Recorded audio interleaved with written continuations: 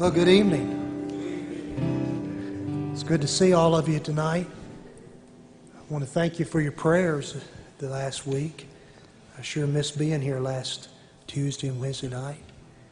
And I can tell you, without any doubt in my mind at all, I'd have rather been here last Tuesday night with you than where I was. So we're just glad you're here tonight, and tonight is the beginning of our opening convention. It's long been a tradition of Nazarene Bible College to begin the year with a spiritual focus, and this tonight and tomorrow night we will be seeking God and asking God to visit us and do something in our hearts. Because we're going to need it as the year goes right on, aren't we? And our speaker for this convention is a dear friend and a great leader in the Church of the Nazarene. Dr. James Diehl, served the Church of the Nazarene as a pastor. In fact, he pastored Denver First Church of the Nazarene. He also served as a district superintendent. And he was the district superintendent of this district, Colorado. And in 1993, the General Assembly, convening in Indianapolis, Indiana, elected him as a general superintendent in the Church of the Nazarene. Office he held with distinction and honor for 16 years until it was time for him to retire and pass the mantle on to someone else. And now he serves the church as a general superintendent emeritus and evangelist par excellence. He'd never retired.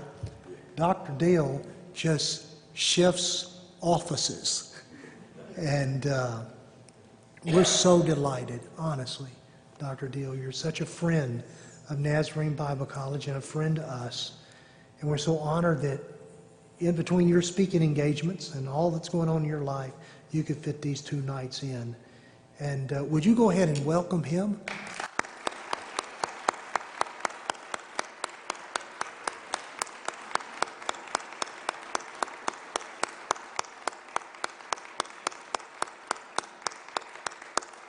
You know, there's one other thing I forgot to mention.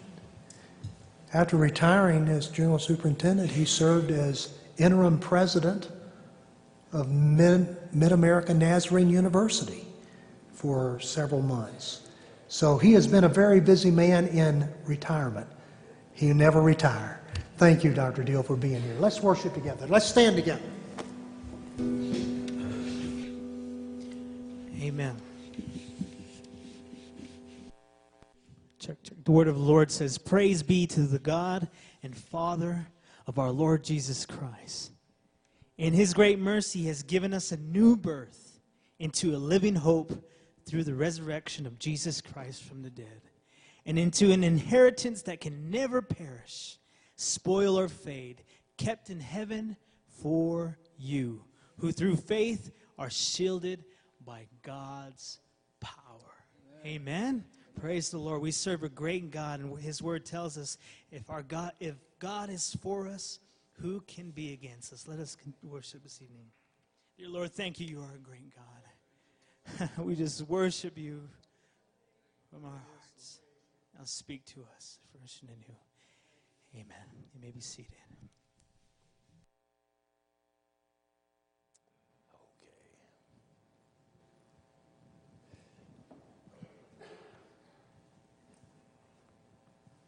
Well, I believe this Brother Jonathan knows how to lead us in praise and worship, don't you? Yeah, let's say thank you. Thank you. All right. Hey, good to see all of you here tonight. And I like the spirit that is in this chapel. By the way, the chapel didn't create the spirit. You bring the spirit in, and then the Lord does what the Lord does. But thanks for being here. Of course, for all I know, you have to be here. I'm not sure how that works, but thank you anyway. So good to be with Dr. Harold Graves and his good wife, Cheryl. And he was He was really fighting a tough deal last week physically. So I understand this is your first chapel, actually. And so don't get sick on us now tonight. We got to keep him in here right straight through, and he's got a little bit further to go, I think, before the all clear sign is given. But thanks, and good to see you all. And I see Brother Zell Woodworth here. I used to, we're going to say, God bless you, Brother Zell. I was DS, District Superintendent here, back in a former life. And Brother Zell was one of our pastors and still is. So, and maybe there are others. I just haven't quite been able to get all the crowd analyzed here tonight. But welcome to all. And I think in these chapel services, everybody is welcome. You and anybody else that might come, that'd be great. I don't want to wander around very much. I want to get right into this tonight. But I will say, I think it was, I guess our president made mention that we got this worked in between a couple of other things. I have just been in Arizona over the weekend. They have what's called a district family camp that is quite, they've been doing it for over 50 years, and they have quite a bit of momentum going. So there's a fairly good crowd there. And it's not just a camp meeting event, but they have a whole list of things for the teenagers and another whole agenda for children. And so it's over the holiday weekend. They all come in on Friday, and of course it's Saturday, Sunday, and Monday. Everybody leaves, but we get 4 services all jammed right in there. And then a whole lot of other events that are going on in and around that. And I was there, I think, 3 years ago, if I recall.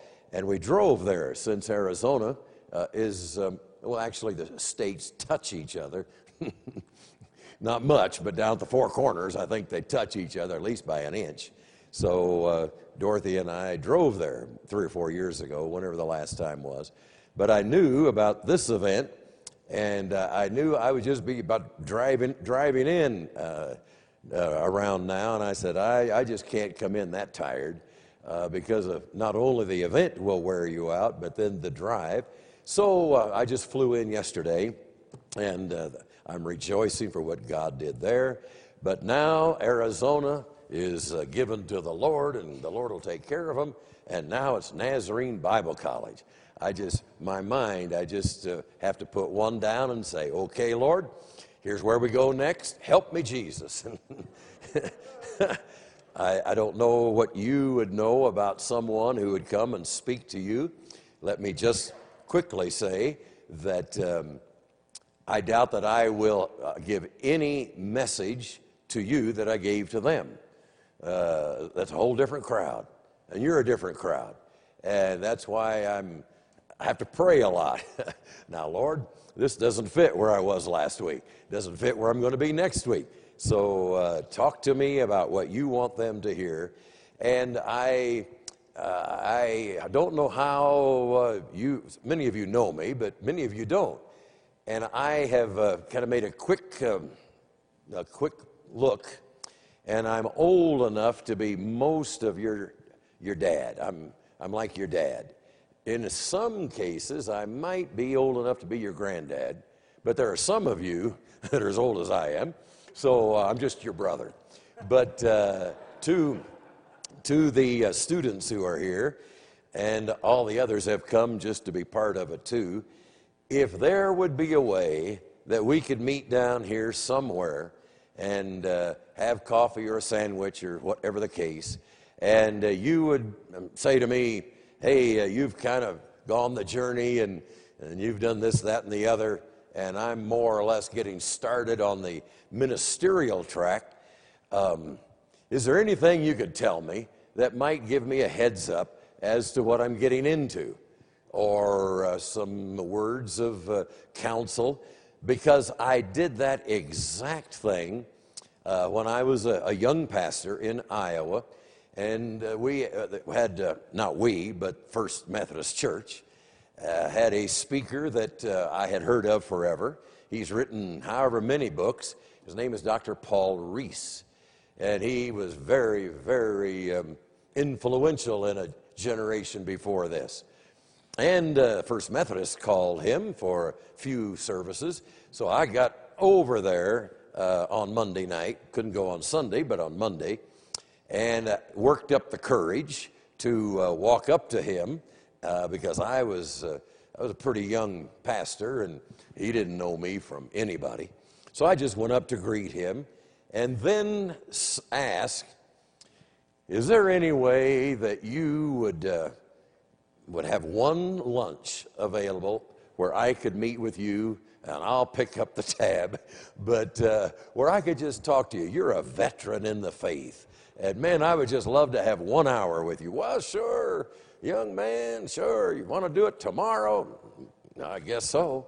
So with Dr. Paul Reese, R-E-E-S, we met at a restaurant somewhere, and I felt like, I was with the President of the United States, because this man was a Jesus man for sure.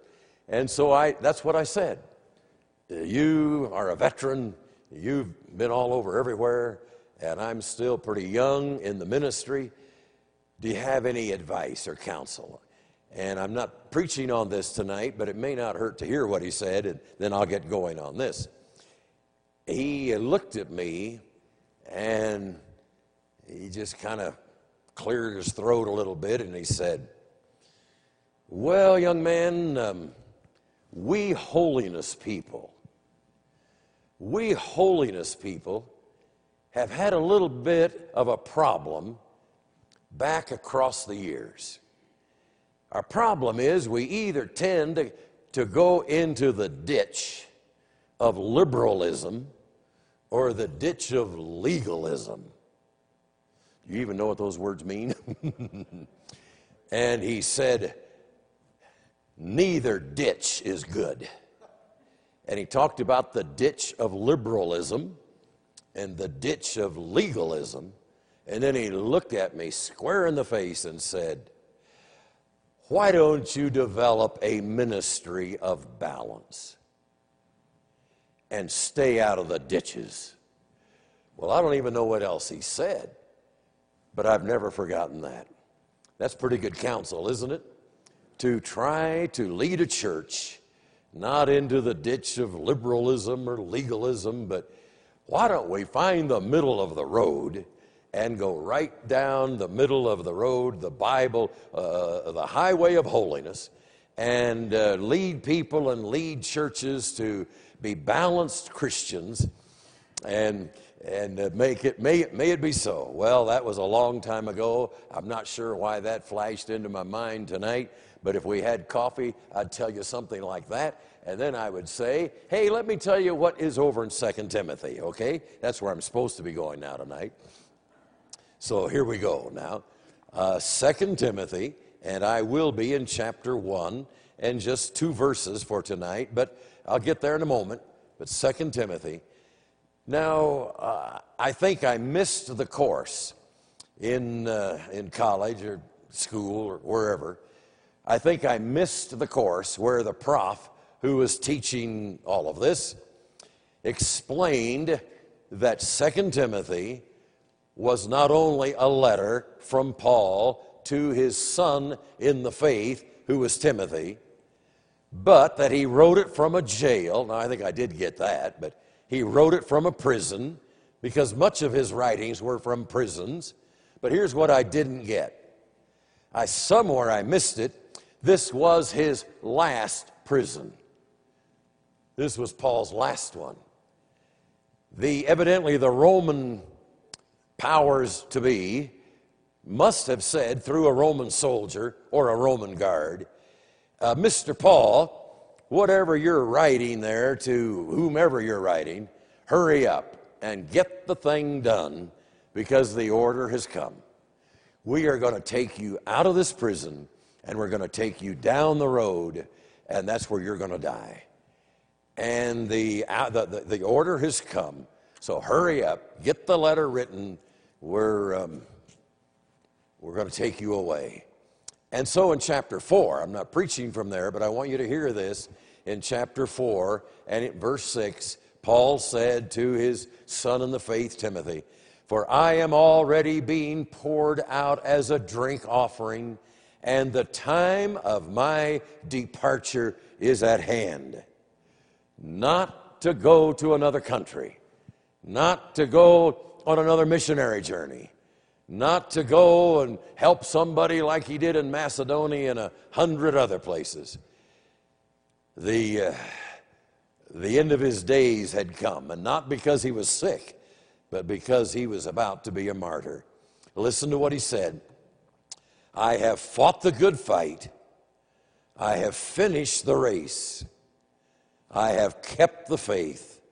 Finally, there is laid up for me the crown of righteousness, which the Lord, the righteous judge, will give to me on that day, but not to me only, but also to all who have loved his appearing."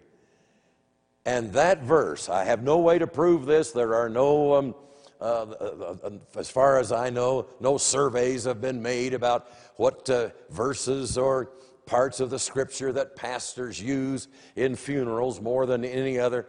It just is a sense of mine. This verse has been used in more funeral services of believers than any other in the Bible. I have fought the good fight. I have finished the race. I've kept the faith. I'm going to heaven. I'll see you later.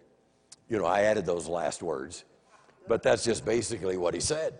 And he did then say goodbye through all of this. And come, Timothy, I really want to see you. Hurry, hurry, try to get here. And if you do, if you can come, bring this, bring that. But if you're going to see me, you've got to get here before winter. I know I won't be here. That'll be too late. And so come soon, my son. The Lord Jesus Christ be with your spirit. Grace be with you. Amen. Well, they tell us that Timothy didn't get there in time. Paul was taken out down a road, and they're martyred for the faith. And you do know, I'm sure all of you know, every disciple of Christ, all 12, we're not going to count now Judas into this, but all 12 followers, disciples of Christ, died a martyr's death, except one. And that was John. And they sent John to the Isle of Patmos to die, but he just didn't die there. But they sealed their testimony with their blood in that day. Now, Paul was not one of the 12, but Paul was the leader of the church after Peter had somewhat given that leadership, and the Lord had given that over to Paul. And so when I finally learned that's the last letter Paul ever wrote, then it all took on a different look to me, and I wrote in the top of my Bible, and I don't know, this is probably 10 Bibles since then, but I write it at the top of every one, last words from death row. That's what 2 Timothy is. Last words from death row. He knew he was going to die. That's explained in chapter 4. So therefore, this is the way it reads to me. Therefore, Timothy, my son, I won't be able to tell you this again, so now don't forget this. Now, Timothy, I love you, my beloved son, as it says in verse 2. Whatever you do, do this. Whatever you do, watch out for that. And if you want to, write that somewhere near the top of the page of 2 Timothy. It doesn't read like a book. It isn't a book. It reads like a letter from a veteran of the faith to his beloved son in the faith, and I just love this letter. I read it a lot. So now back to chapter 1, and just 2 verses for tonight, and really one verse, but verse 6, therefore I remind you to stir up the gift of God which is in you through the laying on of my hands. Or as another translation says, I remind you to fan into flame the gift of God which is within you. And brothers and sisters, we really need to hear that tonight. especially all of you who are going into pastoral ministry or evangelism or teaching or counseling or whatever, whichever track you may take. The nature of fire is that unless you put more fuel on it and stir it up once in a while, the fire burns down. Isn't that the truth? Just think of a fire in a fireplace. Think of a fire on the campfire. Think of a fire anywhere. If you don't put more fuel on and stir the thing up and give it some air, it flickers down and will finally flicker out. Well, it is characterized in the Scripture, in the New Testament especially, well, Isaiah too and other places, that when the Lord comes in His saving power and in His sanctifying power, and we're filled with the Holy Spirit, it's referred to as the Holy Ghost and fire. How many times we hear the term, the analogy, fire, and we use it ourselves. That church is on fire. That guy's on fire. That gal, man, she sings with a fire in her soul. Why, even some will even say, he's got fire in his belly. Well, amen. That's what we want. But I'm just giving you a warning tonight. If we don't stir up the fire from time to time, the flame gets low. Amen? And I don't have time to preach all about the churches because I'm really focused on you, these services. But I know of churches, and so do you, that were ablaze for God 25 years ago, and they're dead as a dog today. I don't even know if a dog's dead, but anyway, they're just dead. Somebody forgot to fan the flame. That's why I think, Dr. Graves, I think that's one reason why you have opening convention. I think that's why you have chapel services, revival services here, because we don't want the fire to go out at NBC, and we don't want the fire to go out in your hearts. Amen.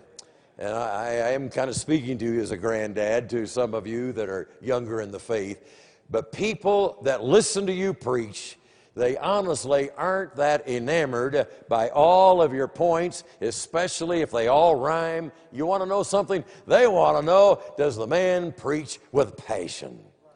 Does the lady preach with fire in her soul? And you know what? You can tell if there's any fire in the heart or if there isn't. Amen? So I wanted you to see what Paul said, the Scripture. Now I remind you, he said, I won't be able to say this again, but fan it into flame. Okay, next verse 7. For God has not given us a spirit of fear, but of power and love and a sound mind. And since I was invited to get in here early this semester, I got my pick on what I was going to preach. And I just decided I was going to, this kind of breaks into 3 messages, it seems to me. God has not given us a spirit of fear, but of power. Then I'm going to be talking a little more tomorrow morning about the love side of it. And then tomorrow night, the whole thing of, is Jesus Christ really Lord of everything, including our self-discipline and our obedience, or are we still in charge? And we all need to consider that. But anyway, that's a little later. God has not given us a spirit of fear, but of power. The Bible refers to a devil. There is a devil. The Bible calls him Satan. Scripture refers to the devil as a roaring lion going about seeking whom he may devour. Brother, I think I've seen that aspect of the devil from time to time. The Bible refers to the devil as a serpent, and you all know that. The Bible refers to the devil as a thief. Jesus did, as a thief that wants to kill, steal, and destroy. Now, this is not Bible. This is Jim Diehl talking to you. I see the devil also as a spider. As a spider. that wraps one strand of fear about us, and another strand of fear about us, and another strand of fear about us, and another strand of fear about us, until we might be the pastor, we might be the we might be a board member, we might be leading worship, we might be whoever you are. You might be the head of whatever place, wherever you work, the office, the factory, the whatever. And we get so bound by fear, we're almost afraid to tell anybody about Jesus. What'll they do? And it's not too. Our culture is not very open to that right now. Might get fired. Oh man, we can hardly even tell anybody anything. And I've been around a little while. I've had, I'm going to just make up a figure. I've had 4,332 lunches with people. I just made that up. But you know, when you have lunch, when you have any meal, and I'm out at a restaurant now in my mind, and the food comes, it has been traditional all the way back to Bible days, especially Jesus' time, well, and before as well. But we bow our heads, have a little prayer. Thank you, Lord, for the food. Amen. You know, that's kind of the Christian thing to do. That's what the disciples did when Christ was there. Some people are so nervous. Preacher, do you have a short prayer? You got a short one now? It's almost like, man, if we bow our heads and pray more than a couple of seconds, somebody around here might see us and they might think we're Christians. I hope somebody finds out that we're Christians. Amen. Now, I'm not preaching for you to do something stupid. Stand up in front of the whole restaurant and say, everybody listen. Here, we're going to have prayer over here. Quiet down. We're going to pray. If you do, I'm leaving. I'm not going to do something squirrely like that. I'm just talking about having a little prayer, maybe even if you're by yourself at wherever. I had one fellow, one of my churches, he was all charged up. I think he was joking. He had something new every week to tell me. He said one time, you know, preacher, you know how we do this thing of praying over the food at our family? We buy the groceries once a week, we pray over them, and thank God it's done for the week. Hope the boy was joking. I hope he was joking. It's okay to laugh, you know, it's okay. But fear. And if we're talking to neighbors and somebody comes up and they say something, you know, that's pretty anti-church and anti-Christian. Don't say anything, you know. I just want to tell you tonight, I have prayed as much, I think, as anything across my adult life. Lord God, set me free from fear and fill me with power. Not to do stupid things and not to show off on somebody's platform about how powerful a person can. That is not it. Power to live Christian in an ungodly world. Well, let me just tell you a few other things I wrote down this afternoon. Power, if you're going to be a preacher or a teacher or whatever, power to call sin, sin. You know, we're getting so nice these days that we're almost afraid to name anything sin, even when the Bible does, until it's almost like somebody said, everything's good, God's good, people are good, the devil is good, everybody's good. That's not right, folks. Sin is wrong. Sin's evil. I don't want you to get up and just beat your people up, but I want to have enough power to say, if we're going to be Christians, our lifestyle is going to be Christ-like. Amen. May it be so. Power. Now, we all think about this once or so in our life. Lord, give us enough power, if it would come to that, where we would be willing to die for Jesus the Lord. And that doesn't happen to very many American Christians. Are you willing to die for your faith? Well, I think we'd all say, sure, but we know it's not much going to happen in America. But what would you do if you were with me over in the Orissa state of India, having a district assembly, which is the annual meeting of all the churches of that area. And that's where we preach and ordain the new ministers and have reports and elections and the whole thing.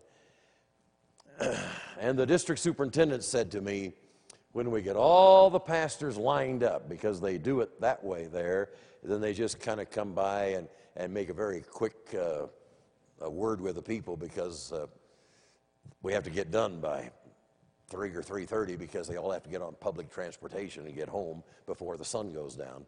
It was way too dangerous to be out after dark over there. And he said, when we get all the pastors lined up, you won't know it because you don't know them. But we've got 3 holes in the line. Holes. We have 3 pastors who aren't going to be here. I said, did they have to work? Are they sick? Now listen. They've been beheaded this year. I said, what? He said, we've had 3 pastors beheaded this year because they're Christians. And they aren't here. Those are Nazarene pastors from the Orissa state of India. I couldn't get over that. That's not just somewhere else. That was with those people right there. It got on me so much. I want to know about their widows and who's going to take care of them and who's going to take care of their children. And I find out they don't have much of a system like we have of Social Security. And you might not be surprised that I left about all the money I had left to go help those 3 widows. And I don't want to get into all the rest of that. But folks, there are Christians today in this world who are sealing their testimony with their blood. That has to take courage, power. Amen? I don't want you to have to go through that, but I want you to have that kind of power and not to be bound by fear. Well, I wonder if there's anything else. I've even written down, Lord, give us power in praying. Give us power in preaching. Give us power to say no when the world says yes. Give us power to say yes when the world says no.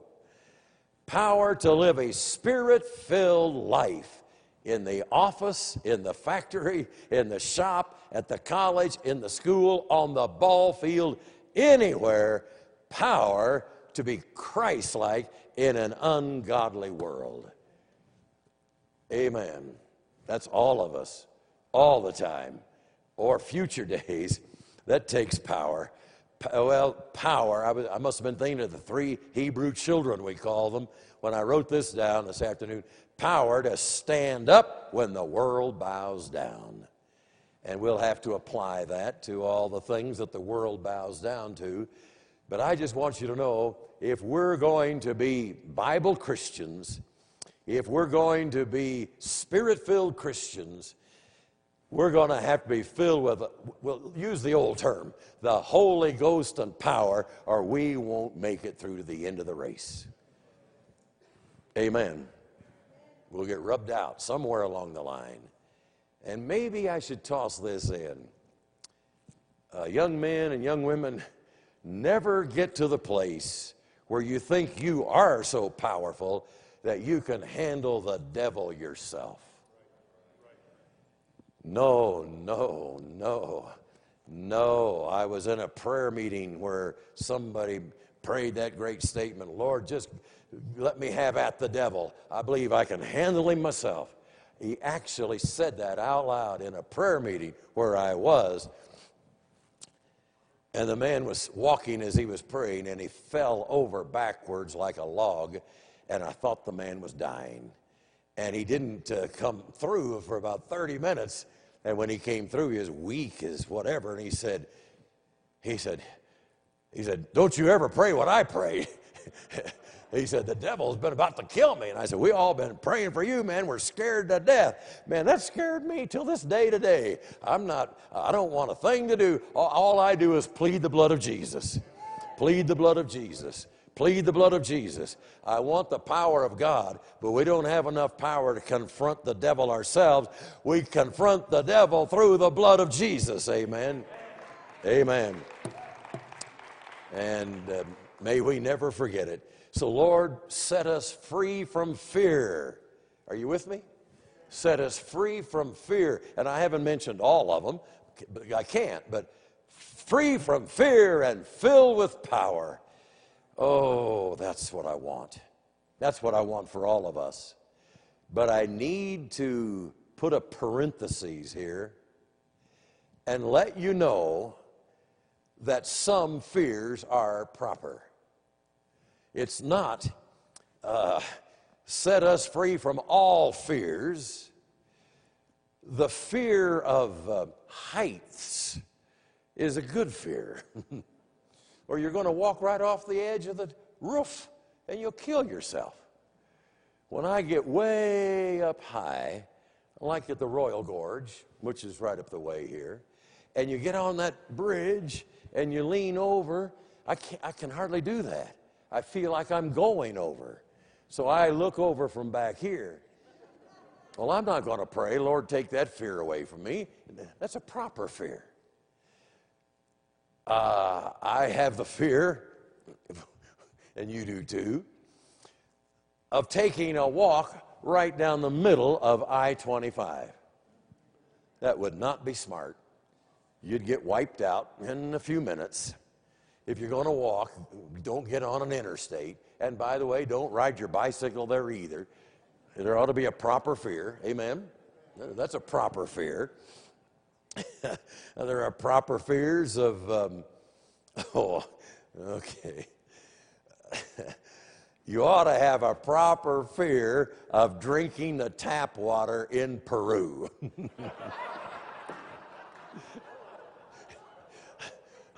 You say, what did you put that on the list for? Because I did. And I paid the price. And you might as well put another country in there. If not Peru, well then Haiti. If not Haiti, then Guatemala. We Americans, we do not have the immunities built up that others have built up for the water in their part of the world. If I've learned anything from running around the world for 16 years, I've learned if you're going to drink water, drink it out of that bottle. And don't eat the lettuce. You'll pay the price. And if you want to know what I mean, we'll talk to you later, out yonder there.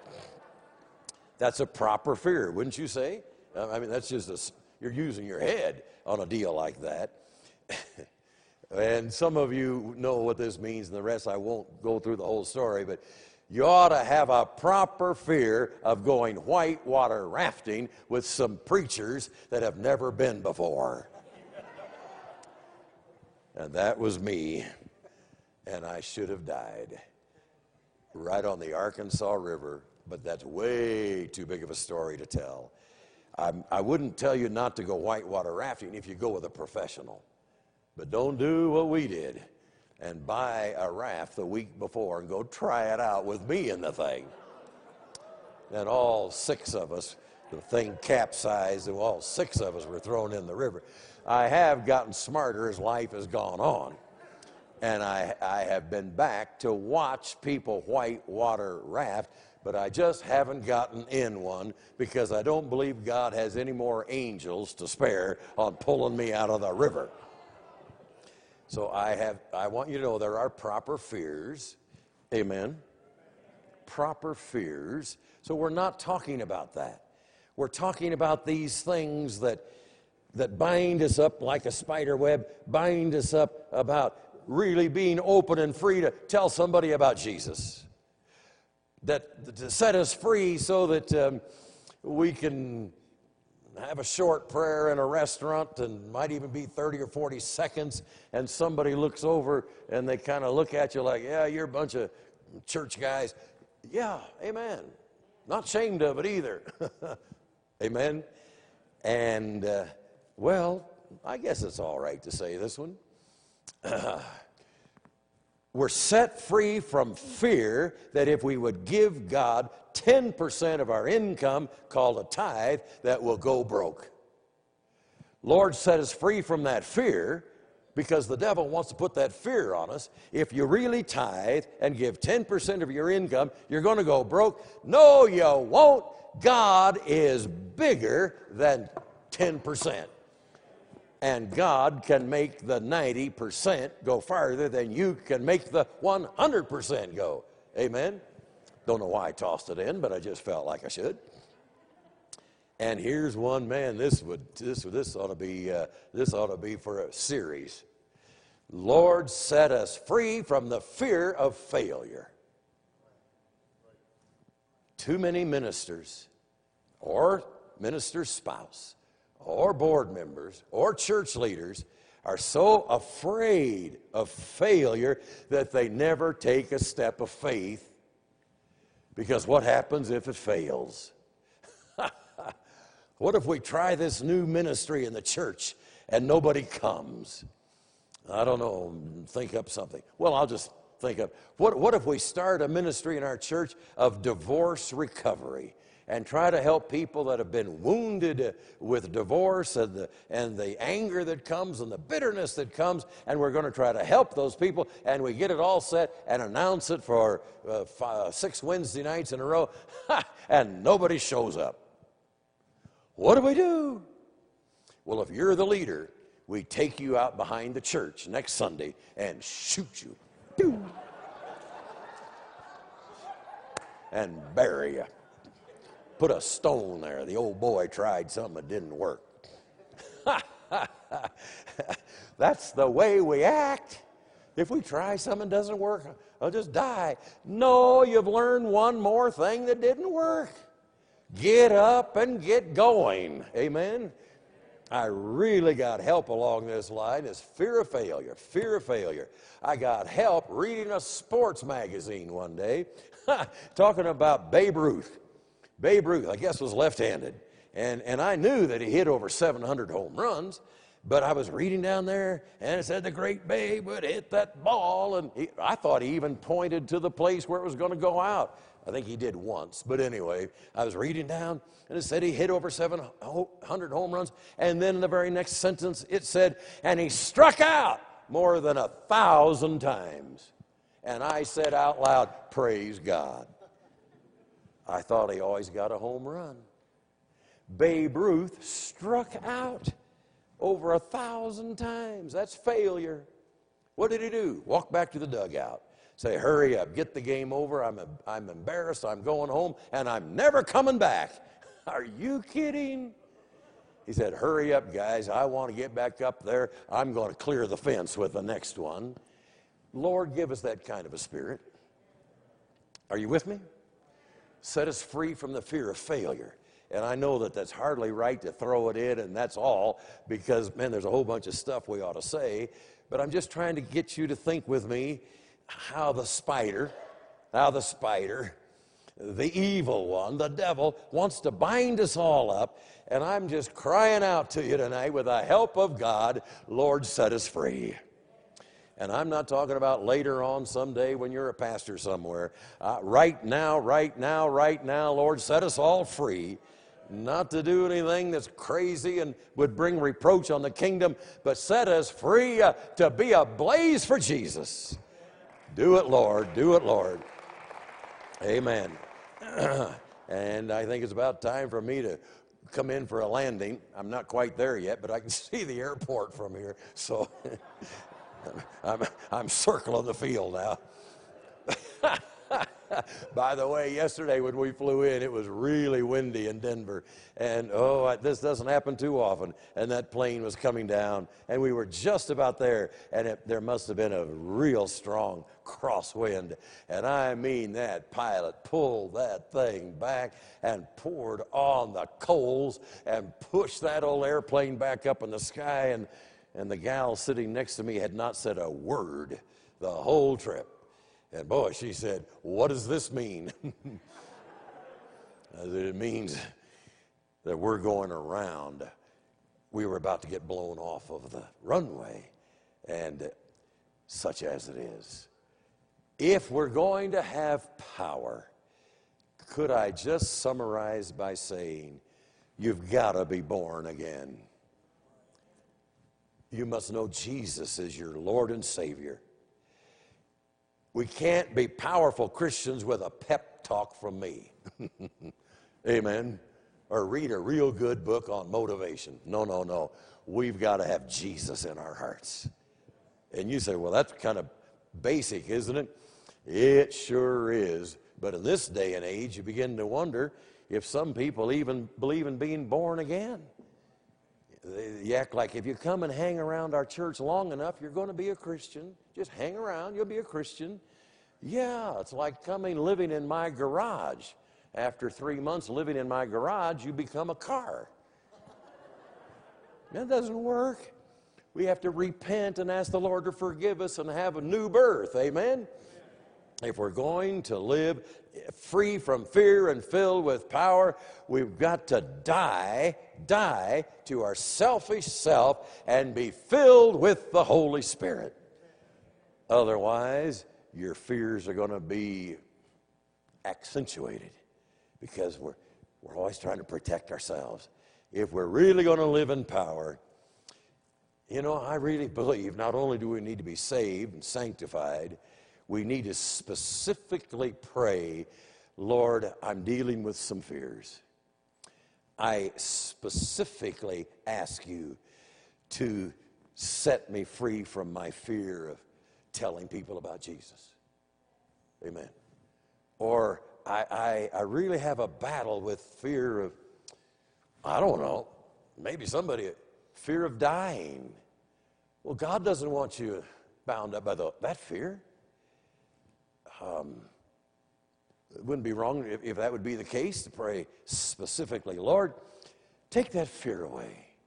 Some people are almost mortally afraid that somebody's going to break in some night soon, and they nearly barricade their house or their apartment or their condo.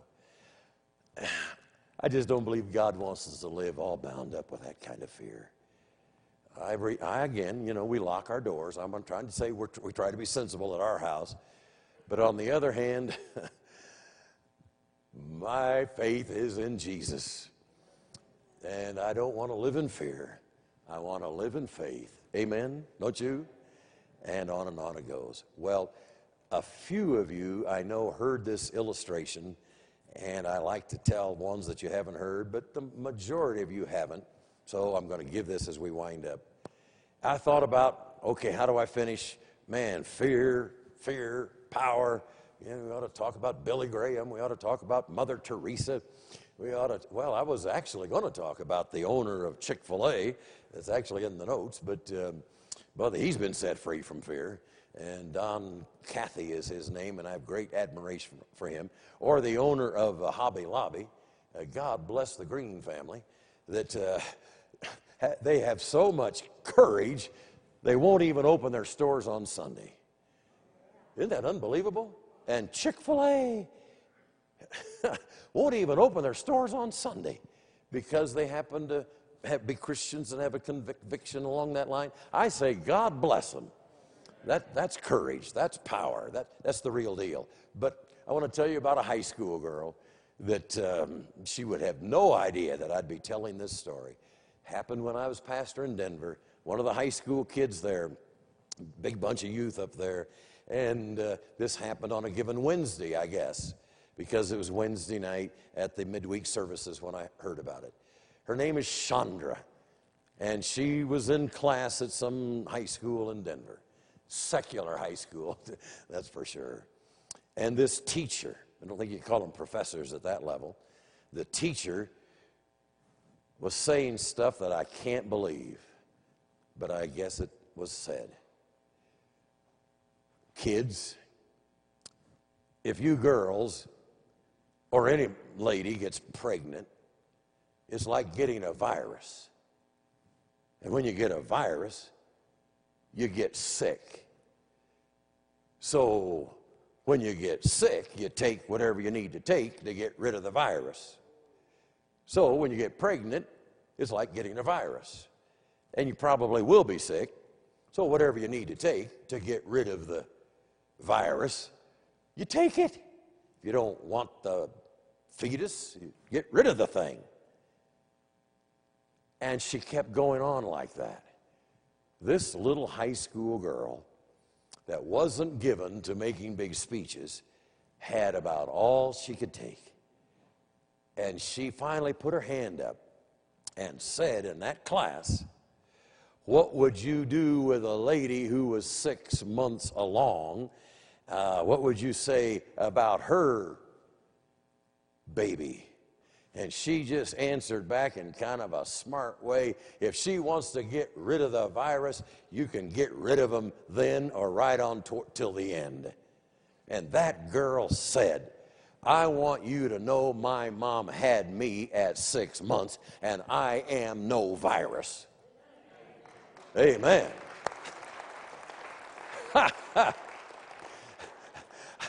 She said that out loud in a class in Denver.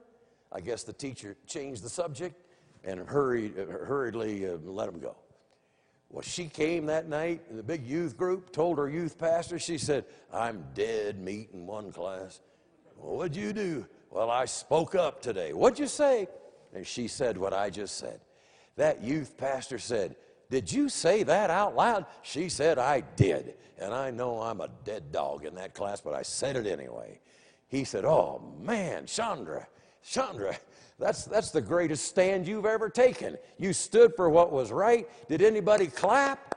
She looked at him and said, what kind of a school do you think I go to? No, nobody clapped.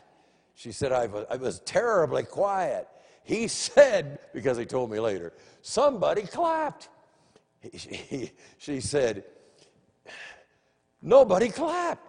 He said, yes, sir. Yes, ma'am, Chandra. Jesus stood up and clapped and said, good job, Chandra. And she said, well, don't know. Youth pastor came to me and he said, man, you got to hear this one.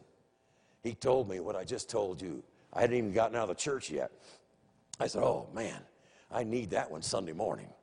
When I come to the end of the message, whatever I tell, illustration, story, whatever, man, if it's live and it's from that congregation and it's from recent days, those are always the best. And I said, man, this is from a teenager in this very church.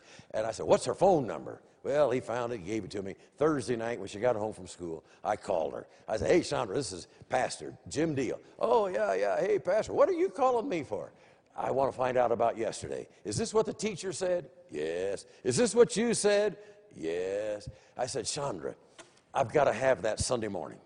I'll be preaching, and I'll come right to where we're ready to wrap it up, and I'll call you up, and I'll say, now, folks, this happened this week in this town to this girl right here in this church. And I want you to tell me what the teacher said about just a virus, just get rid of the thing. And then I want you to tell what you said. And she said on the phone, not on your life. I'm not standing in front of that crowd. I said, Chandra, you've got to. I mean, I need this. This is real. This is life. You're a Christian. You took your stand. And I had to plead with her for a few minutes. And here's what she finally said. Pastor, you know where the teens sit.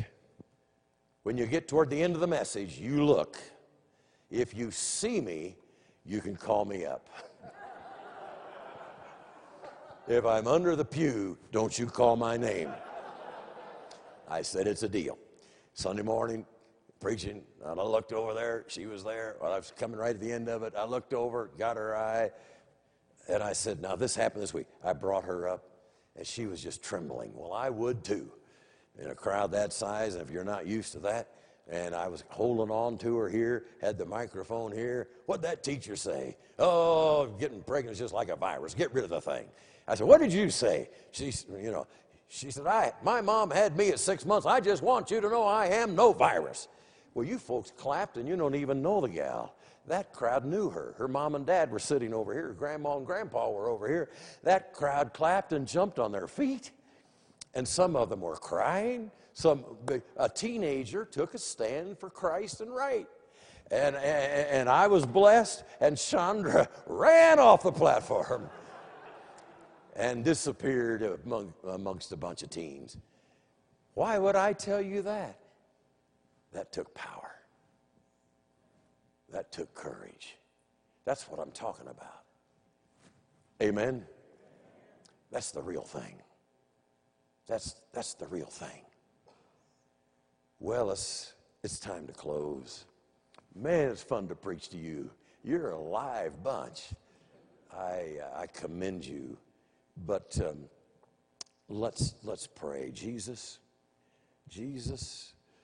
help us here. We don't get together just a few times. And I have really enjoyed these moments tonight. And Lord, you're here. The Spirit of God is here. So guide us in the last few moments of this service. And Jonathan, I think if you'll come and just maybe a little music on your guitar there. Let's just all stand, would you, everybody? Before we close and before I get in the car and head back to Denver for tonight, would there be some men or women or young men or young women or anybody of any age that would say, I need to pray for God to set me free from fear and to fill me with a fresh anointing of power? It would almost be wrong to preach this and then say, I'll see you later. The Lord is here. And I haven't preached to backsliders. I believe you all know the Lord, but some of us need to pray for God to give us a fresh anointing of His holy power. Would you want to come and just kneel? And if you will, I just have a feeling that somebody else will, and probably somebody else would. Why don't we just obey the Lord here tonight on this Tuesday night? God bless you guys. God bless you ladies. Oh, the Lord is here. The Lord is here. And I don't want to just run away when the Lord is at work. God bless you, men, and God bless you, ladies. Oh, do it, Jesus. Do it, Jesus. Anyone else want to come? Oh, if you'll pray specific prayers, God will give you specific answers. Praise God. Praise God. He will. God bless your hearts. Fall fresh on. We're going to pray just after this song, but if anyone else wants to come, help me more. Amen. Amen. Thank God. Praise God. Do it, Lord. Use me. Amen, Jesus. Yes, Lord. Yes, Lord. Praise the Lord. Do it, Lord. Do it, Lord. Fresh on me. Many of you know these are your friends. Would you want to come and help us and pray with them, or just kneel behind them, or whatever the case? And Doctor, is there a class that meets after this? So we won't keep you forever, but we've got time to pray. And that's right. Gather on in. That's right. And you pray for them, and we'll pray for them, and thank you for coming. And let's just take it to God. Lord Jesus, you've been speaking to us out of the Word of God. Fan the gift of God into a flame. Lord, don't be filled with fear, but don't be bound by fear, but filled with power. Lord, we pray for these men. We pray for these women tonight. We pray, Lord, that you will set them free from the strands of fear that Satan himself would wrap around every one of us, including me. Lord, set us free from fear and fill us fresh, anew, with the power of God's Holy Spirit. Lord, that young teenage girl, that high school girl that just took her stand for what was right and all, she had the power of Jesus in her, even though she hardly knew it.